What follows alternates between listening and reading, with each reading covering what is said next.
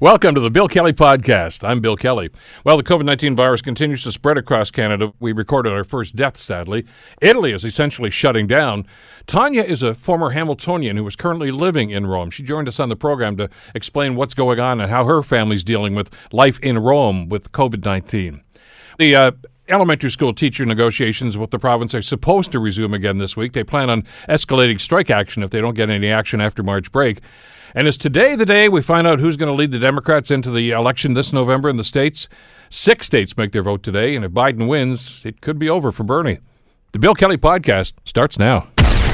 Today on The Bill Kelly Show on 900 CHML. As bad as things are in North America, and with the cancellations and a great deal of angst, I think, we've heard stories about other parts of the world where their total shutdowns are starting to happen, and it has had an incredible impact on some major cities right around the world, including in Italy.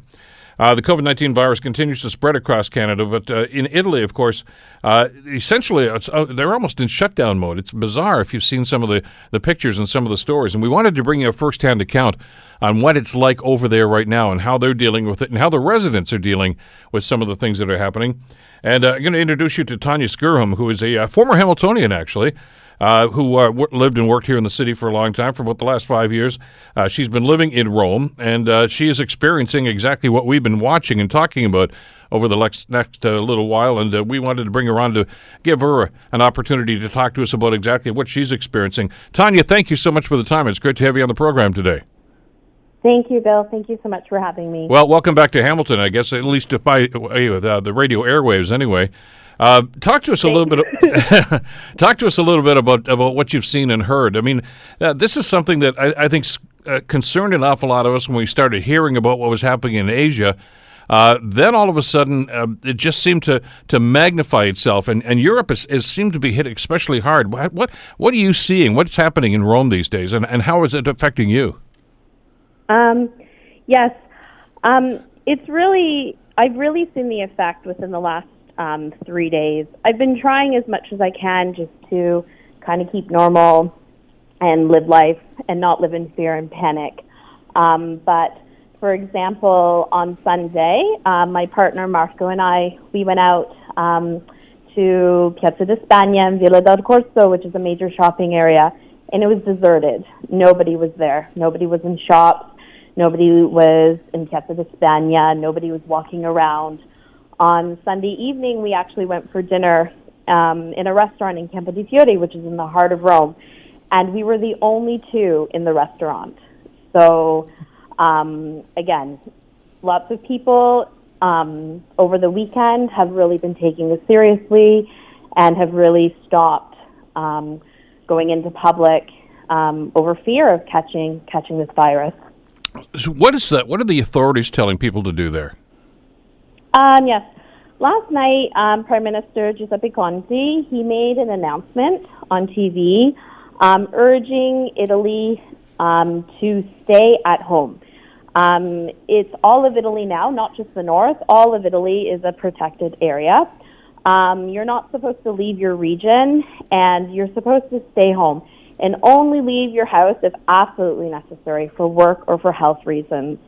Because right now, as we all know, the outbreak is in the north, and the north is the heart of Italy. It's the most functioning part of the city, and unfortunately right now, the hospitals are reaching their limits, and I guess they're really trying to stop the spread to the south, because if this outbreak really heads to the south of Italy, they don't have the hospitals or the resources or the capability to handle such an outbreak that's happening right now in the north.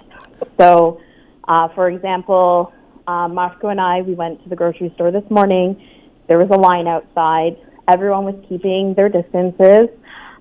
We've been asked to keep a 1 meter distance from people that you don't know. It was kind of a one in, one out policy. People were keeping their space, being very respected in the grocery store. And also, too, which I noticed, which is really nice, nobody's hoarding food. We're just buying what we need, supplies that we need for a couple of days. But no one is hoarding or buying huge amounts of food. which I feel is very nice and respectful. This is fascinating, though. That is that mandated, or is it suggested that there be like a 1 meter, in other words, about a 3.5 foot separation between people, that just to try to avoid that human contact? Yes, actually, the government has imposed it. They made a decree last Wednesday when they shut down schools and universities, and then the day after, the Thursday the 5th, they shut down all discos, cinemas, and theaters. And within the decree, they imposed that everyone needs to keep a 1 meter distance. So restaurants have been taking out tables, moving spaces, so everyone is in 1 meter of each other. And I just feel people are more aware of it and respecting people's personal spaces. Well, obviously, people are taking this to heart, though, aren't they, Tanya? I mean, if you go to a major shopping area in downtown Rome and there's nobody there for all intents and purposes, and you're the only two in a restaurant, and we know what the restaurants are like, especially in Rome, for the tourist trade, it's got to be just kind of eerie to see what's happening here. It is really eerie. We have a term, Rome in August.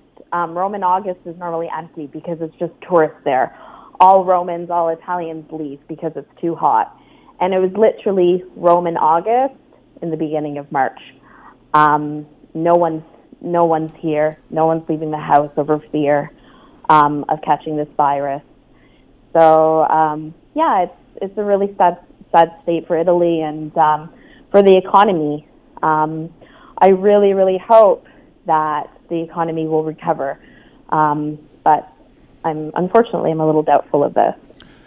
You're a singer, which is one of the reasons why you're over there, of course. And Yes. Obviously, there's been a real impact on entertainment facilities, let alone entertainment venues and the performers themselves. Are things being canceled over there, too? Concerts, places where people would ordinarily gather? I know Juventus played their game, I guess, last week in front of an empty stadium, because they were afraid of getting crowds. Is that starting to magnify now and multiply? Yes, all major sporting events. They're for a while now, for a couple of weeks. The soccer has no audience, no spectators are allowed. All pretty much cinemas, theaters have shut down. For example, within 10 days, my season has changed. I was singing for an event at the American Embassy on the 28th of February. This month of March, I had 2 major jazz concerts, both canceled. I'm assuming all my performances in April will be canceled too. I had a children's Disney show planned at the beginning of May at a theater, canceled. I'm holding on hope. I have another performance at a theater on the 23rd of May, and I'm hoping that it will go on. I talked to the organizer of the theater last night, and she's hoping the same thing. But again, we're just taking it day by day, week by week. But exactly, all major social and arts, sports, all closed. Wow. For somebody who's decided, hey, what a great time to go over to Europe, and then this happens, because we know how busy some of those venues are, as you mentioned, whether it's a sports stadium, whether it's a Scala. I mean, there's a number of different things that you're going to find a great deal of tourists, yet the streets are barren. You have to wonder what these people are doing. I guess they're staying in their hotels. Yeah, I guess they are staying in their hotels. There's probably a few tourists going around, enjoying the empty streets, the empty monuments. But all museums have been closed. So, for example, the Colosseum will be closed because it's an open-air museum. Again, like on Sunday, Pope Francis, he didn't give his Sunday message from the papal study window as normal because they do not want crowds gathering. And on a given Sunday, there'd be, tens of thousands of people in St. Peter's Square for something like that? Exactly. And this Sunday, I think there's maybe 100, if that. That's it's just the picture that creates in your mind when you hear the descriptor of what's actually happening here is just mind-boggling, really, because we hear these things, but when you're actually living it and experiencing what's happening, is there any indication at all, Tanya, as to how long this is going to go on? I mean, are the number of identified cases increasing, or is it static? What's the status there? Supposedly the death toll jumped from 366 to 463 on Monday. The number of confirmed infected also increased by 24% from Sunday. But again, these are all sources that I'm getting from news sources. Right now, all universities, all schools, all like discos, clubs, cinemas, everything shut down until the 4th of April. Again, we do not know when things will get back to normal. Hopefully soon. A lot of us are hoping with the spring weather and the warmer weather, the virus will die down. But right now, unfortunately, cases are on the rise rather than on the downfall. So I think until everything kind of calms down a bit and levels tailor off, until then I feel that we'll probably be in lockdown mode. How are you handling this yourself? I mean, obviously this is having an impact on your career, but you do get out and about, maybe not as much as you ordinarily would, but are you falling into the self-imposed quarantines that many other people seem to be doing too? I was trying not to think about it and let it kind of take over my life. I've been trying to stay as positive as I can. Of course, when venues have been contacting me to say, look, we're really sorry, we have to cancel the show, it broke my heart because any artist knows the amount of time and effort goes into booking and planning a season. Right now, me and my partner, we are taking the advice of the Prime Minister. My boyfriend, he is working from home. I also teach English, so I'm waiting for my school to see if I can do some online lessons. I still go for my walks every morning because I need to keep sane. I'm not going to lie to you. Yesterday, I kind of broke down a little bit and cried, especially when I saw the fear and panic in people on the streets, the few people that are on the streets, close friends of mine. My boyfriend, he went into a little bit of a panic when this lockdown happened because his father works in the Tuscany region and his family's from Rome, so he was worried about his dad being stuck there.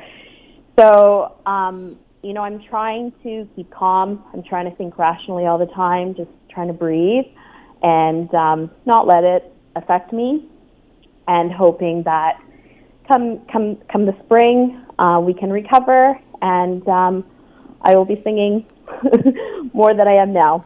So that's all you can do is just hope for the best.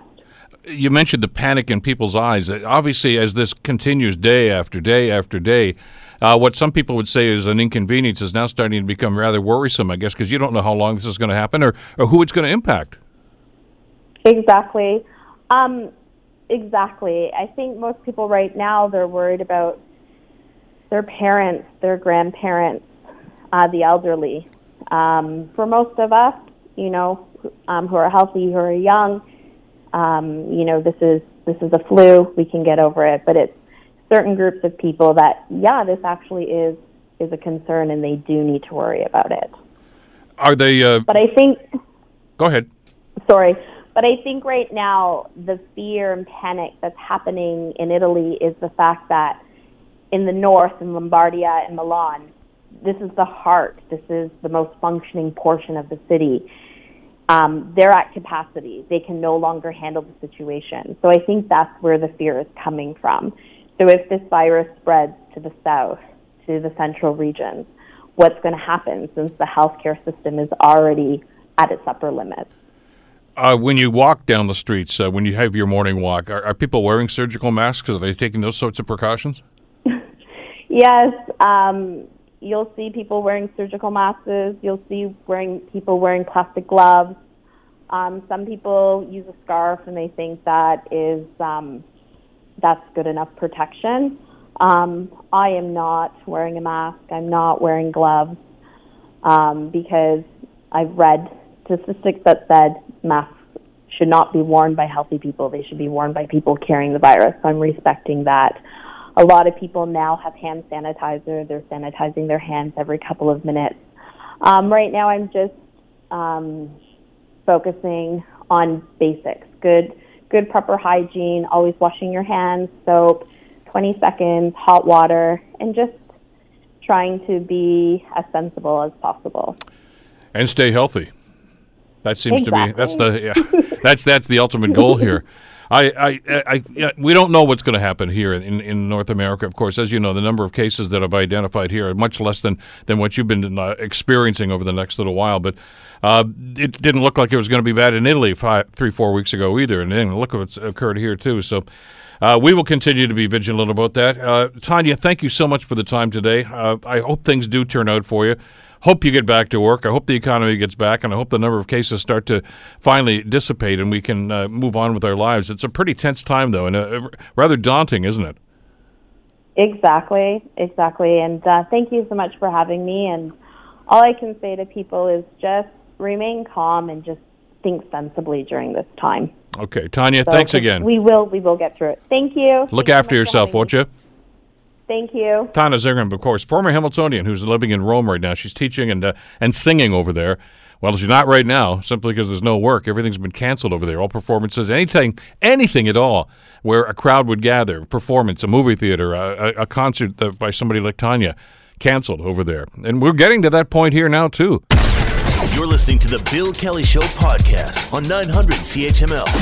Well, with the turmoil that's being caused, of course, by the COVID-19 virus, we just talked with Tanya, of course, who's living in Rome. We know what's happening here at home. There are many other things, too, that are having an impact on people's lives, not the least of which, of course, are the rotating strikes and the turmoil between the provincial government and Ontario teachers, high school teachers, elementary teachers, Catholic and public boards. Are all looking for contracts right now, and it's not going well, frankly. Some people had thought that when Education Minister Stephen Lecce made his announcement last week, that they were going to capitulate and not make the e-learning courses mandatory, and that they were not going to tamper too much anyway with class sizes. A lot of folks thought, well, that's it then. Teachers will take that and everything will be happy and we'll all live happily ever after. Well, that has not happened for a variety of reasons. Some people still wondering why the picket lines are going up and why the one-day strikes may continue. Well, negotiations do begin this week with the Elementary Teachers Federation of Ontario with the government, but the ETFO warns that if a deal is not reached, a strike action will escalate, not only continue, but escalate. Jeff Sorensen is the president of the Hamilton Wentworth Elementary Teachers, local here at the Hamilton area, and he joins us on the Bill Kelly Show to shed some light on this. Jeff, thanks for the time. Glad you could join us today. Oh, my pleasure. Good morning, Bill. Listen, you've seen some of the feedback, I'm sure, on social media. The day after Mr. Lecce made this announcement, everybody seemed to think, well, what's the matter with the teachers? Why don't they just take the offer and go back to work? Please clarify that and address that, would you? Sure. Well, it's not truly an offer. Again, what he says to the media, what he says during press conferences, does not align with what he says at the bargaining table. They're not real solid offers. For example, the full-day kindergarten one, it's something that he's refused to put in writing in terms of making a commitment to keeping the current structure for full-day kindergarten. And again, he's still battling us in terms of we're trying to get back to ground zero. It's not even that we're trying to make gains at this point. We're just trying to make sure the education system is as good this year, next year, as it was last year. Class averages are still going up as far as he's concerned, yeah. Well, and averages is the key element there, and that's the operative word. When they mentions 22, 28, whatever it's going to be, that doesn't mean every class is going to be 28. You've got some that are much more than that. Some of the specialized classes, of course, are well. Ergo, you have an average on this. But there's still concern about that ratio, isn't there? There is, and for grades 4 to 8, there never has been a class size limit. It's always been an average, and we've always been trying to fight to get that average lower. I mean, ideally, would it have class size caps just like kindergarten to grade 3 and in secondary? Absolutely. But we hear stories, and we know of stories where classes are mid to high 30s. So to believe that all classes are sitting at 24, 25, that's just a mistake. It's not really the reality of our students. Has there been any indication at all? Because I've heard this from other teachers. We talked with Harvey Bischoff, the secondary school teachers union president as well, last week, just after Mr. Lecce made his announcement, of course, Jeff, and he said the very same thing that you did. He says what he says at Electon or Queen's Park is not the same as what we're hearing across the bargaining table. Is there any indication at all that this is he's going to put pen to paper and actually say here's the offer with these things that he just talked about? I'm hopeful. He made his announcement, or we heard from the mediator that he'd like to go back to the table minutes before we made our announcement yesterday. And that announcement was that unless he does come back to the table and make meaningful and have meaningful discussions by the 23rd, which is the end of our March break, that we would be going on to the next phase, which would be rotating strikes. So I'm hopeful. I mean, we have a week here. We've given him 2 weeks without any strike action except for our work to rule. We were hoping that for the last 2 weeks he would have reached out. He hasn't done so. He has another week and a half now. And if he makes use of it in productive terms, we can avoid rotating strikes when we come back. Let me, on a question to process here, if you could, just make another clarification for us.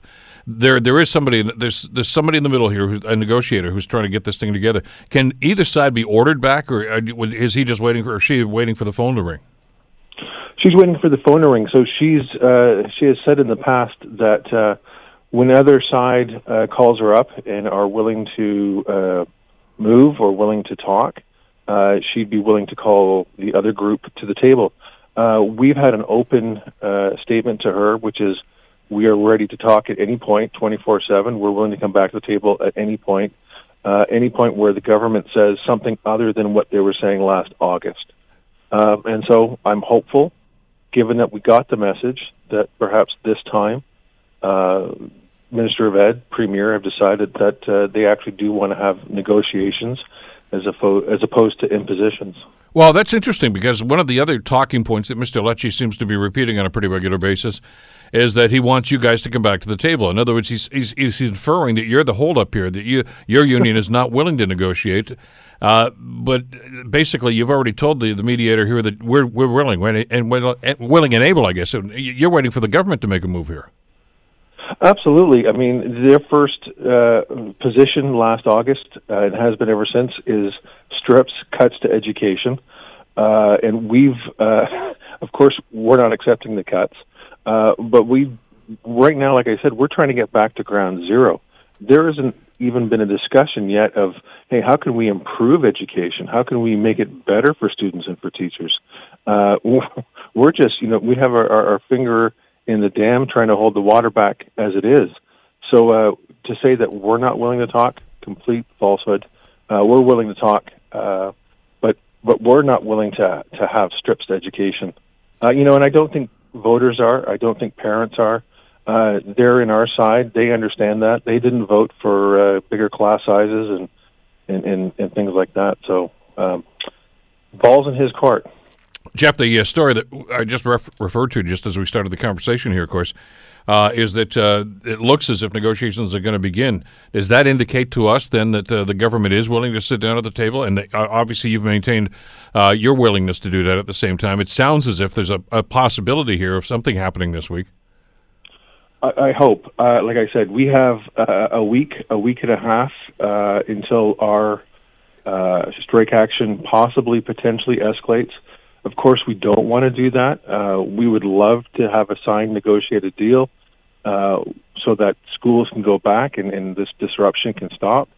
But we need to know that parents need to know that this wasn't created by us. This problem wasn't a teacher or an education worker creation. This is something that was squarely in the lap of the government. There's contradictory messages coming out here, but I think the thing I want to underscore here, and you've mentioned it a couple of times in the conversation, public pronouncements are not the same as negotiations. I mean, to say that, okay, I'm going to guarantee all-day kindergarten means nothing unless, this is a contract that you guys are working. Anybody who simply says, well, I'm going to take the government at their word, it's a contract. And if there's nothing being offered across the table in a contractual form, then there is no legitimate offer. And I'm questioning why the government is making these announcements and not saying, okay, now let's sit down and see whether or not this is going to get this thing done. And we've said that from the very beginning. Let's have respectful, confidential conversations. Let's not bargain in the media. That never works for anybody. Let's do this quickly, do this effectively and efficiently. But from the very beginning, the government has not wanted to do that. They want to try to score points. They spread falsehoods. They're trying to win the media relations war as opposed to actually coming up to an agreement that helps kids and helps teachers. I mean, for those that are questioning this, and I understand that some people just have a bias against teachers, and maybe that's been inbred from some of the past negotiations, and some people, from a political standpoint, will just buy anything a certain political team will mention, hook, line, and sinker, just because it's them that's saying it. I get that, and that's something we have to deal with in a society. But the fact is there's got to be somebody who's going to simply say, okay, I'm going to guarantee this and put it in writing. I mean, if somebody walked up to you and said, Jeff, I'm going to double your salary, come work for me next week, leave your job, leave your benefits, leave everything, and don't worry, I'm going to make it financially viable for you. You're not going to do that on a whim. You're going to say, okay, where are the guarantees? Show me what you're going to do. Prove to me that you're going to do that. And I'm getting the sense that's all the teachers are asking for here. Sit down at the table and put some paper in front of us that says you're going to maintain all-day kindergarten and that you're not going to mess around with that and that you're not going to mess around with class sizes. I mean, there has been no negotiation. I mean, you can promise anything outside of the negotiating table. That's absolutely right, and that's what we've done. To go back to the full-day kindergarten, a note passed across the table is not a commitment. It's not something that 83,000 teachers can depend upon. If they're serious about it, then do what legally has to happen. Put it down in a contract, discuss the actual language, and put signatures to it. And then, let's get on with teaching kids. Jeff, you've got right now the series of one-day strikes, walkouts rather, that have been occurring. You mentioned ramping up if in fact you're not getting any satisfaction or there are no concrete negotiations by the end of next week. What does ramping up entail? Describe exactly what we might want to see or might have to see, regardless of what you or the government want to do right now. The union has already indicated that there's going to be a ramping up of this. Explain what that would mean.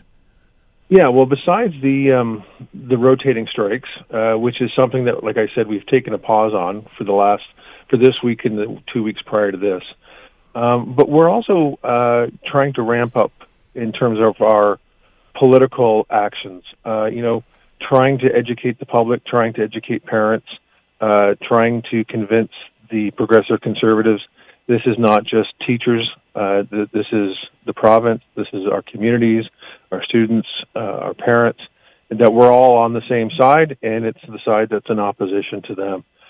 So when we say ramping up, it's getting that public education piece, getting that political actions as well.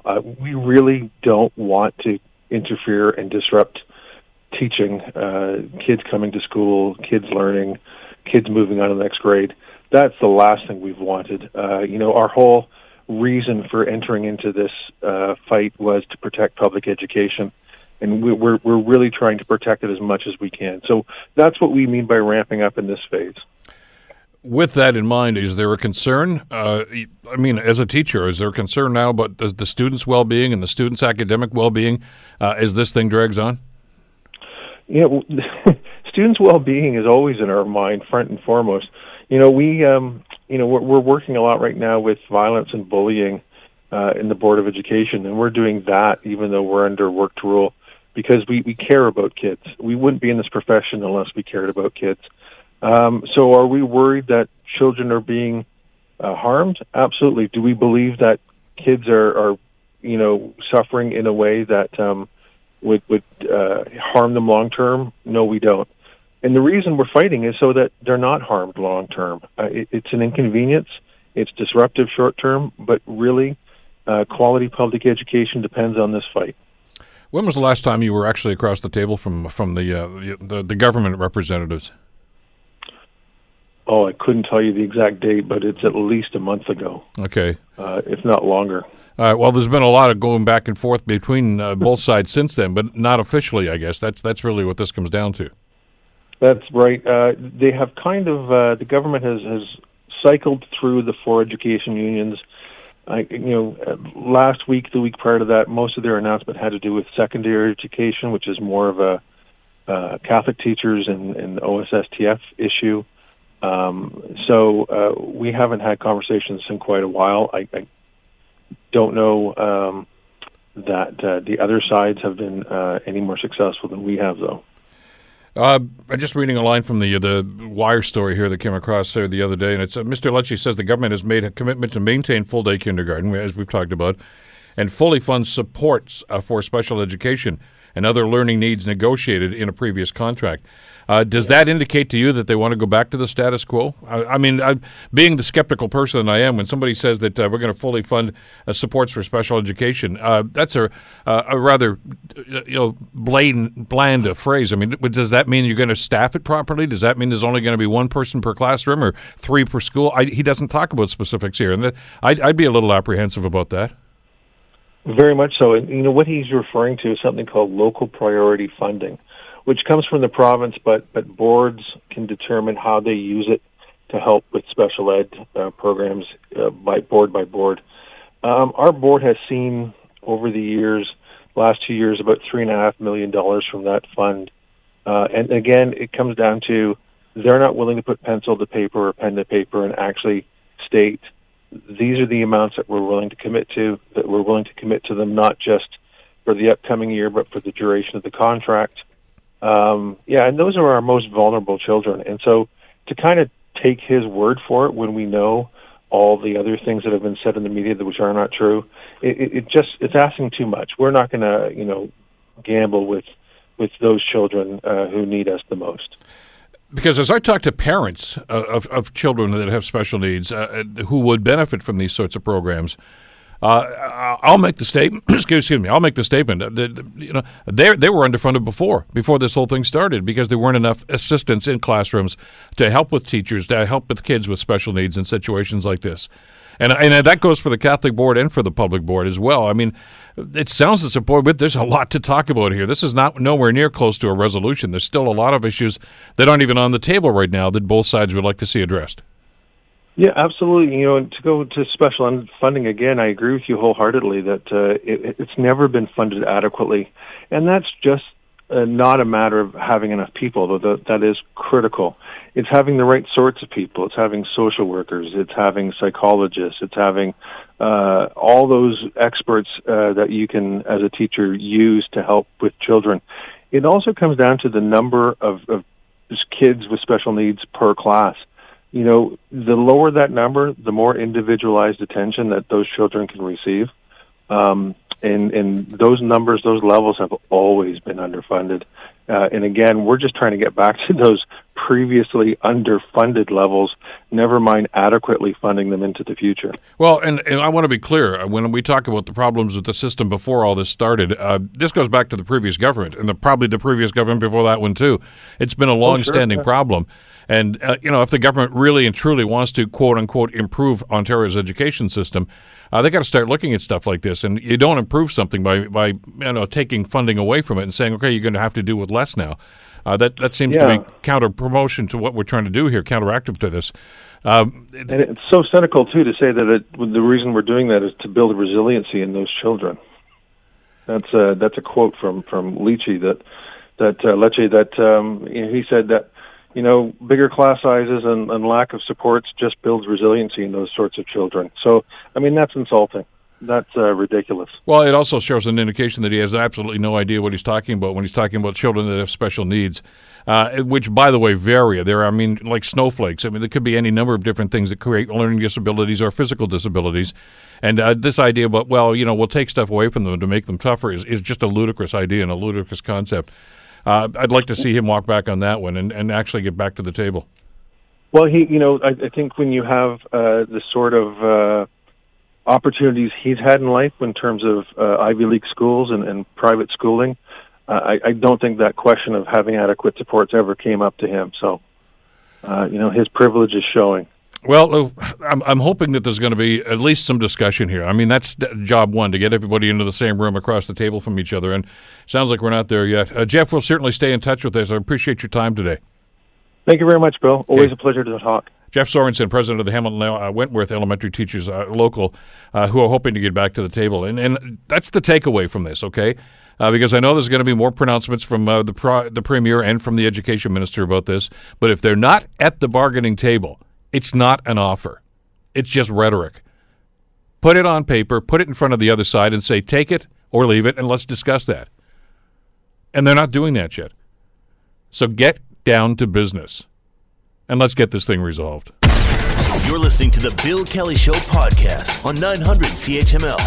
Well, according to a number of dailies, newspapers, they say this could be the day that we find out who the Democrats are going to send into a battle against Donald Trump to see who's going to be the next president of the United States. It might be a little premature, some of those headlines anyway. But anyway, 6 states will be voting today in primaries, and it is pretty important, especially Michigan and a couple of the other ones, with Biden, of course, with the incredible victory that he had, of course, a week ago on Super Tuesday. So can it happen? Can he repeat it again on this Tuesday? Well, let's ask Elliot Tepper, Emeritus Professor of Political Science at Carleton University, as he joins us here on the Bill Kelly Show. Good morning, Elliot. How are you today? Good morning, Bill. I'm fine. Well, as the old saying goes, it ain't over till the fat lady sings. Is she tuning up? This is an election which has had so many ups and downs, I think it's premature to predict anything much. I do, too. That's actually been the position you and I have been taking together since this started, and there was a lot of assumptions made along the way. But yes, it is shaping up to be a situation where if Biden, who out of almost nowhere left for dead beside the road and came roaring back, if he continues with that kind of momentum, and particularly, as you mentioned, in Michigan, it's going to be very hard for anyone to stop him, and in particular, Sanders being the only viable candidate left. If he doesn't do well today, and in particular, remember, he surprised everybody. He beat Hillary Clinton in Michigan, and he was way down in the polls, as he is again today, just on the eve of the voting. But if he loses in Michigan, and if the kind of sweep that we saw on Super Tuesday continues across those other states, including, in particular, Mississippi and Missouri, Washington State, Idaho, North Dakota, those are the other states.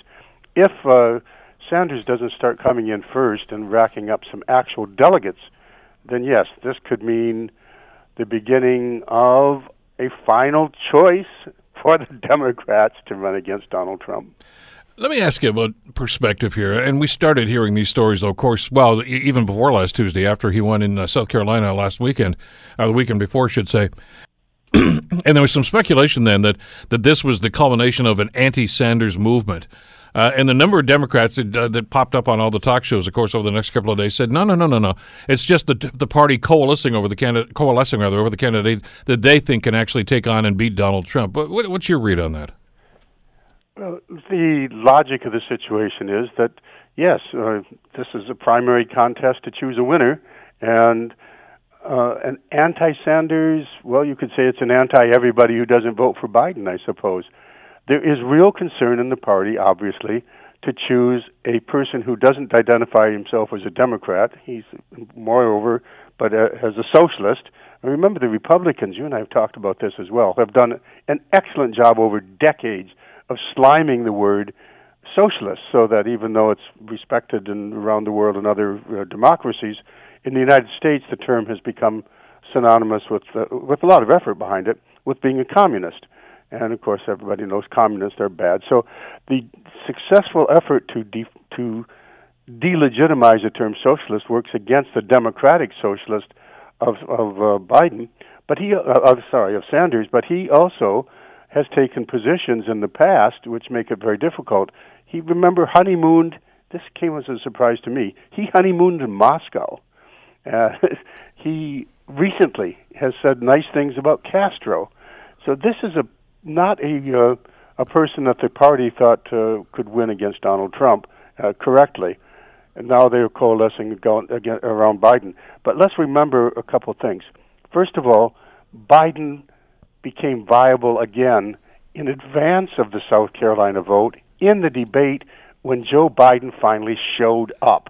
That is, in that debate, Bill, he finally became the kind of confident, fire-breathing, I can heal the nation as well as win over beat the Republicans. He became the kind of candidate who was electable. He had done so poorly in the debates until then, there was real doubts that he could be the one. That's why Bloomberg got in. He said, look, nobody's going to beat Trump if you're a Democratic socialist. If Biden goes down, then somebody's got to be there. I'll be there. And he positioned himself to do so. When Biden came back in that debate and then capitalized on it by winning big time in South Carolina, then that really positioned him, I think, to be the candidate. Where it was like a butterfly coming out of the cocoon, though, because I mean everybody, as I say, thought he was dead in the water, right. And I agree. I think his performance in the debate previous to the South Carolina primary was an integral part of that. But how do you account for this big momentum that seems to be developing right now, which obviously he hopes to carry on tonight? Yes, the momentum is that if it comes down between somebody that Donald Trump can so easily defeat and somebody that might have a chance of winning, the party's coalescing around the one that has a chance of winning, and that's Joe Biden after his kind of rejuvenation as a candidate. So, and with him come all the followers. I mean, all the people that were, obviously competitors have all come on board, with one obvious exception, rather, that being Elizabeth Warren. We don't know what she's going to do about this. I'm not so sure that endorsement is something that he needs to put him over the top.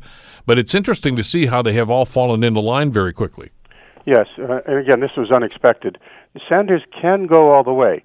And remember, he carried the fight against Hillary Clinton to the point where people are saying, and this is now something Sanders has to consider if the momentum continues for Biden. Sanders has both the loyalty and the money to continue as he has before, but does he want to go down in history as the one who denied Hillary Clinton the presidency, as many people are saying, that he was not enthusiastic in her, he battled her to the very end and rather lukewarmly then campaigned for her. A lot of her people either stayed home or even voted for Trump, a lot of Sanders people. So does he want to go down as the person who twice got Donald Trump elected? And that's a fundamental choice for Sanders if the momentum for Biden continues. Well, and that's a concern, and I think a very legitimate one. I mean, I've still got him in my mind, that picture of Sanders sitting at the Democratic Convention 4 years ago, and I know that what he said was, okay, I'm going to support Hillary Clinton, but he looked like one of those old guys in the balcony on the Muppet Show. Yeah. I mean, he did not want to be there. He did not want to be there to support Hillary Clinton. And are we going to see Act 2 of that if, in fact, Biden wins this thing? That's his choice now. And a lot of people, even if he more enthusiastically supports, that's assuming Biden actually, this momentum continues.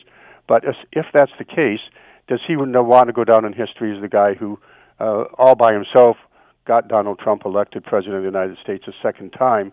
And can he actually control the people that are supporting him? He's got very loyal supporters, and for very good reasons, by the way.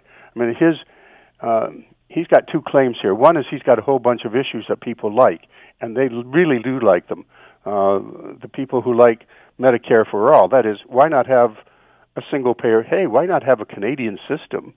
The American health system is clearly almost incoherent. And you look at Canada, right, as Sanders says, look across the border, and they've got away. So, but one of his claims is that he is going to win by mobilizing a movement that brings people to the polls who normally don't vote. And that has not been the case. There has been a surge recently in the numbers, and that's one of the things, Bill, I wanted to watch for and I want to talk about a bit is, will the 2018 blue wave continue? That is, the surge of voters that took the House away from the Republicans and gave it to the Democrats. They did that in part because a large number of voters showed up, and I was waiting to see if that's going to continue. And in Super Tuesday, it did continue. Large numbers of people did show up, but they weren't people that Sanders brought to the polls. They broke, in fact, they were traditional voters among Democrats, and they broke overwhelmingly for Biden. Biden carried Texas, after all, without having had, in Tennessee, and just crushing defeat for Sanders in states where Biden didn't even have a campaign underway. So the surge is needed.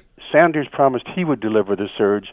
The surge is continuing, but it's apparently at the minute continuing without Sanders.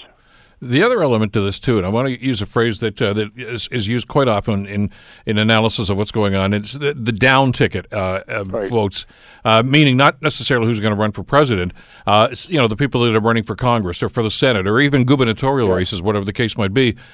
You're branded by the leader of your party. I mean, if you're a Republican, you're a Donald Trump Republican, because that's all there is. Yes. And they don't want, from what I'm hearing, an awful lot of those down ticket Democrats don't want Bernie Sanders up there because they figure that's going to hurt their chances of getting elected. Yes, that's an excellent point, Bill, and it's one I was hoping to come to. One of the reasons that Biden is surging now over Sanders is precisely the fear that the Democrats would lose all those down-ticket opportunities if Biden lost, Sanders won, and Sanders gets thoroughly smeared and then creamed by the president, by Trump, and they are gearing up for that. Remember, they really feared Biden and put unseemly tactics in place to eliminate Biden as a contender, and it looked as if they succeeded. Had Sanders then been at the head of the ticket, the down tickets losses could have been severe. And one of the things to keep in mind about those is that the gerrymandering of districts, which has so favored Republicans, because the Koch brothers and others, when nobody was looking much, paid close attention to the races at the state level. Those state levels went Republican. The Republicans rewrote the electoral districts to favor Republicans. Now a lot of those are in jeopardy if there's a Democratic surge. Whoever controls the ability to draw electoral districts can control future elections. And that's also at stake, and that's also on the minds of Democrats, and that also, I think, has a lot to do, as you were pointing out, in effect, for the Biden surge. You can tell, obviously, that, the polls that were indicative of what's going on here. I just looked at I think it was the CNN poll from last night, right, online this morning, and Biden's ahead in every one of those, and by a significant margin, which I guess would, at first blush, give everybody a great sense of confidence to say, okay, this is going to be another big night for him. But I thought the same thing you did. 4 years ago, everybody thought Hillary was going to win in Michigan, and because she was that far ahead, too. Right. Are you anticipating at least one or two surprises tonight? I'm anticipating staying up very late. We don't know until the votes are counted. The polls are favorable for Biden. There's been a lot of polling, and one of the polls shows that Biden is well ahead nationally over Sanders, and also well ahead in terms of being able to defeat Trump. But in the 8 key battleground states, that is, the states that will actually likely determine the outcome of the next election, Biden is also leading more than Sanders over Trump, but it's very narrow margins. It's going to be a tight election, as it looks today, according to those same polls, not just for Biden and Sanders, but whoever the Democrats choose. The states that will swing the election one way or another are still going to be hotly contested, the way the polls look today. And that's, by the way, you and I have really good conversations because you give us time to do so. The Bloomberg factor should not be overlooked in this case. Bloomberg put himself in the race because he said somebody's got to beat Trump. I'm the one to do it. Now I say I'm not. I'm backing out. His support, his machinery, he has a capacity to help carry swing districts, those down ballots that you talked about, and swing districts not only for Congress but lower house, but for the upper house, the Senate, and a lot of those are up. If his machinery stays in place, and if he puts his muscle behind the presumably Biden candidacy, that's the one he supports, that can be a big factor in who governs in America. And I know he was criticized for being a Johnny-come-lately Democrat, by a number of people that's still in the race at that time anyway. But he has a passion for defeating Donald Trump. He does not like Donald Trump, and no matter what, he's not going to be one of these bitter guys that says, well, I got a raw deal from the Democrats.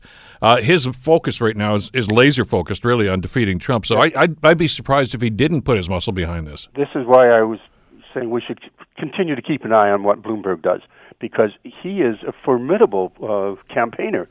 He has put together an apparatus and apparently has promised the people in that apparatus he's going to pay them even if he's not the candidate through November. So he has a machinery in place that he can add to the Democrats' machinery that might make this next election not the foregone conclusion for Trump that it was a very short time ago, but an actual contest and with an unknown outcome. Well, speculate for just a second. We got a couple of minutes left here, because I'm hearing talk, and I'm sure you are as well, about Biden's run, and let's assume he does well again tonight, and if not puts it away, at least gives himself a bit of a cushion here. And there are still some very important ones, as you mentioned. Ohio, Pennsylvania, Wisconsin, places like that still Florida. to come, and Florida, certainly Florida as well. But there's a lot of talk I'm seeing online right now. from quote-unquote informed sources that Biden's already decided who his VP is going to be, or at least the nominee for the ticket anyway. And the indication seems to be it's Kamala Harris. What are your thoughts on that? Well, I thought earlier that she had a lock on that position. That is, unlikely to win the nomination, but positioned herself inevitably to be the vice presidential nominee because she's a person of color and a woman, and also from California, which would be very helpful, although the Democrats will carry California. But the question of who's going to be the vice president is important for two reasons. One is, these are really old people. And I've been saying for some time, hey, age is less and less relevant in politics. Look at Malaysia. But you have to pay close attention to the vice presidential choice.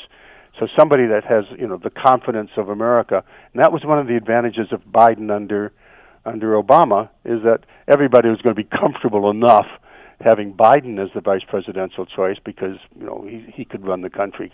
And now the question is who to put on the ticket, assuming it's Biden. And Kamala Harris is not the only candidate. Obviously, Amy Klobuchar is a candidate. Yeah. Stacey Abrams is a candidate. Having a woman on the ticket is highly likely. As to which woman, that's going to depend an awful lot on the electoral politics and the electoral reckoning when it comes down to whose home state is going to be absolutely essential. What constituency is going to be brought along or left out based on that choice. And incidentally, keep an eye on the Republicans. Right now, Vice President Pence has been given the job of overseeing, keeping America safe for the virus. But, that could be considered a fall guy position if now that he's dispensable. So if the Democrats pick a strong woman candidate, it's not impossible that Pence could be dumped for example, Nikki Haley. And she would be a formidable addition to that ticket. Well, I mean, Trump's fired everybody else. Why not the VP? Yes, and that rumor's been around for a couple of years, though, yes, hasn't it? And Mike Pompeo, I think, has his eye on that job, too. Oh, yeah. Talk about social climber. So there's a lot of politics within the politics here. But having a woman on the ticket is likely to be seen as not only an asset, but probably close to a requirement for the Democrats. It's not a certainty.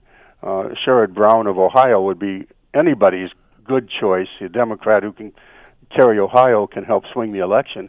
But having two white guys on the ticket, not so much. Amy Klobuchar has the real advantage of being able to help strengthen those Midwest states that went for Trump last time.